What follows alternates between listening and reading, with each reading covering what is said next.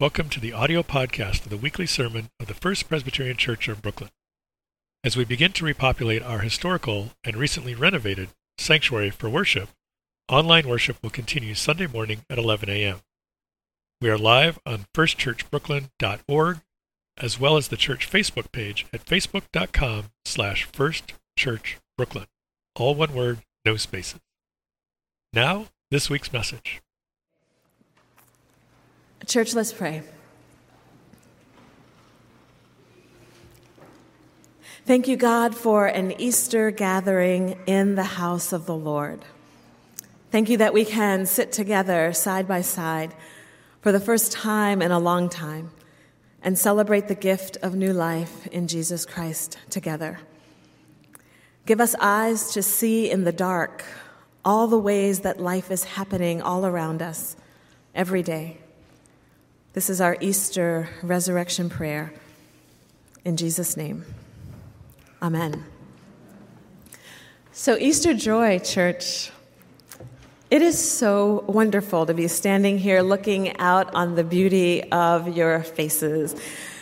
And I think we just need to pause for a moment and drink in the gift of an in-person Easter worship, because we haven't been able to gather to celebrate in the flesh, to do this, to do Easter like this, to celebrate the most holy day on the church calendar since 2019.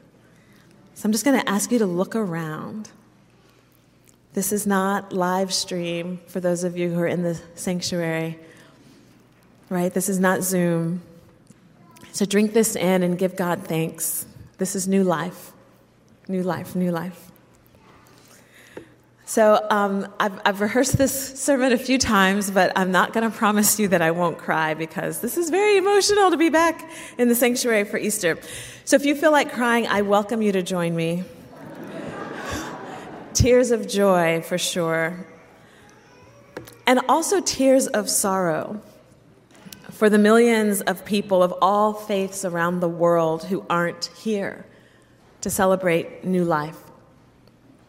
I used to think that the most difficult sermon I had ever written was Easter 2020, when everything was in lockdown.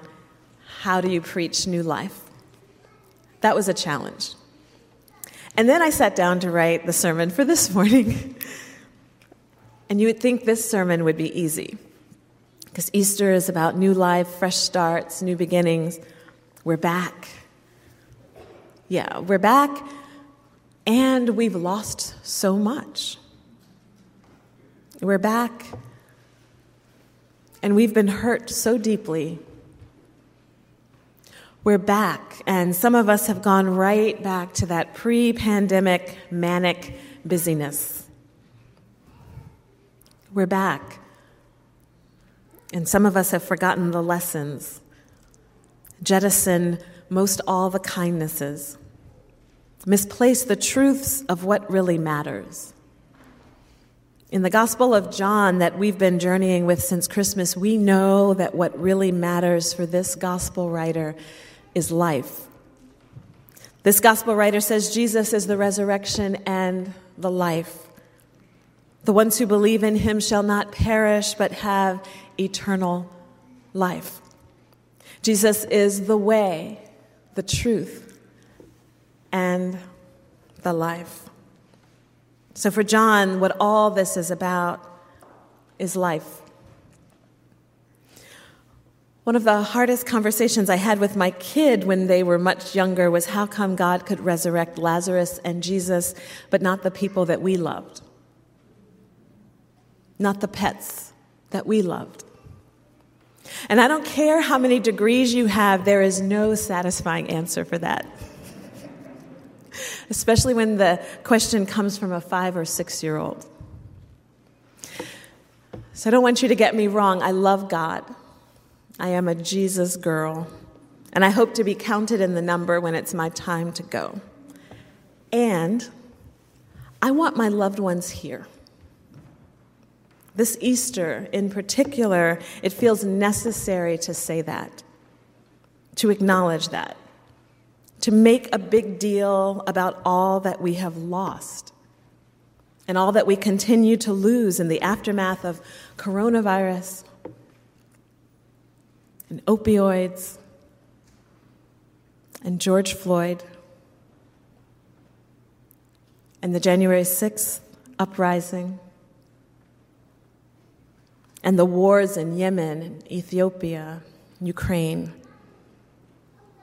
And as my kid keeps reminding me how we're all about to fall off the precipice of being able to do something about climate change.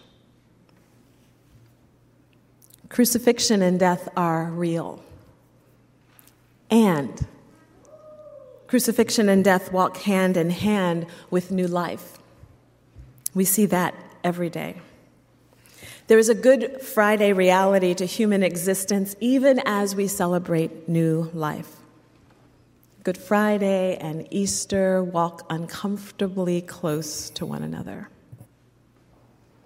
And so that's why we get a text like this morning's story, where Mary from Magdala is bawling her eyes out.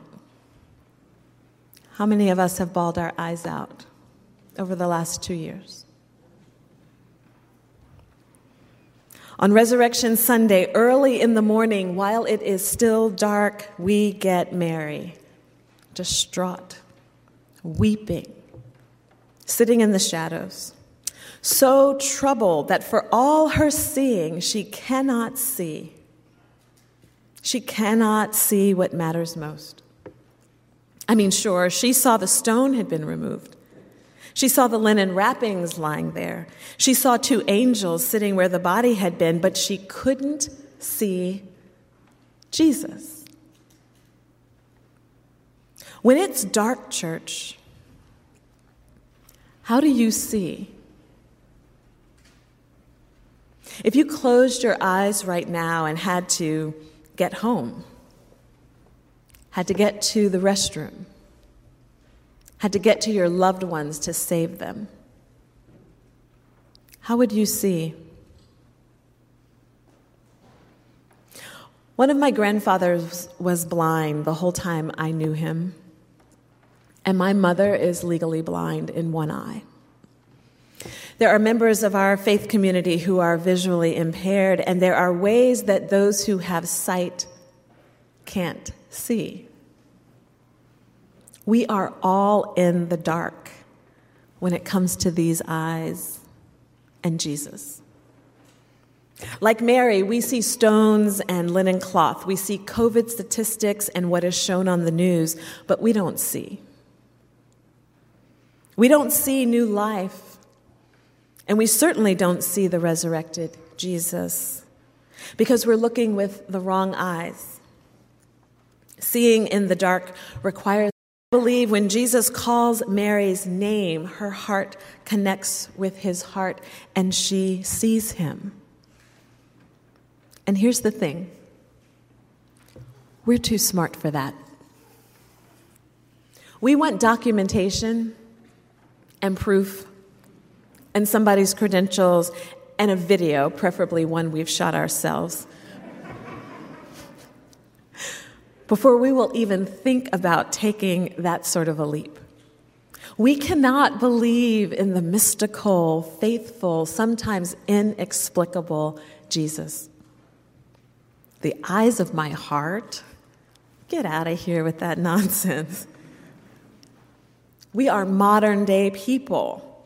We don't believe in what we can't see, can't prove, can't touch, can't taste, can't hear.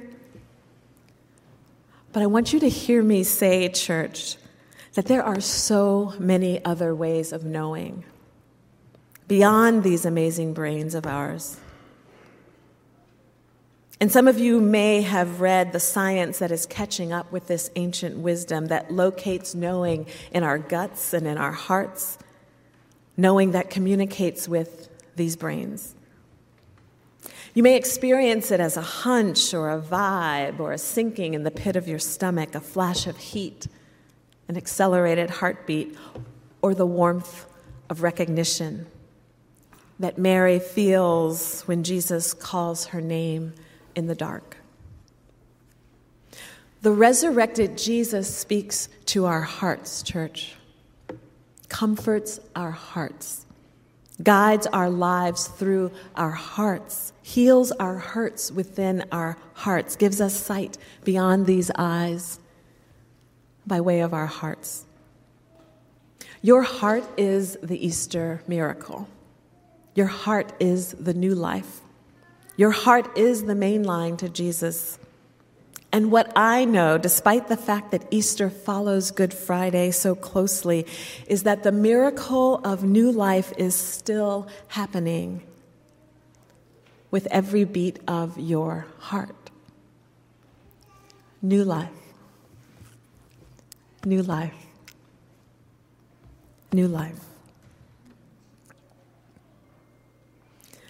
Tasha Cobb Leonard is a gospel singer, and I've been playing a song of hers this week on repeat.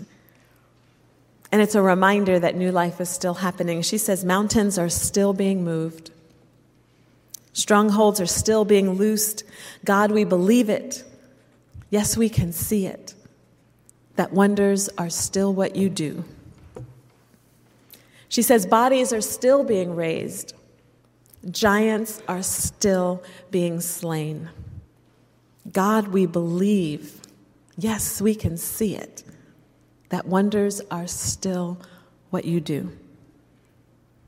The eyes of our hearts allow us to see in the dark, allow us to emerge from a brutal and bloody Good Friday to an Easter Sunday joy. Is it perfect? No.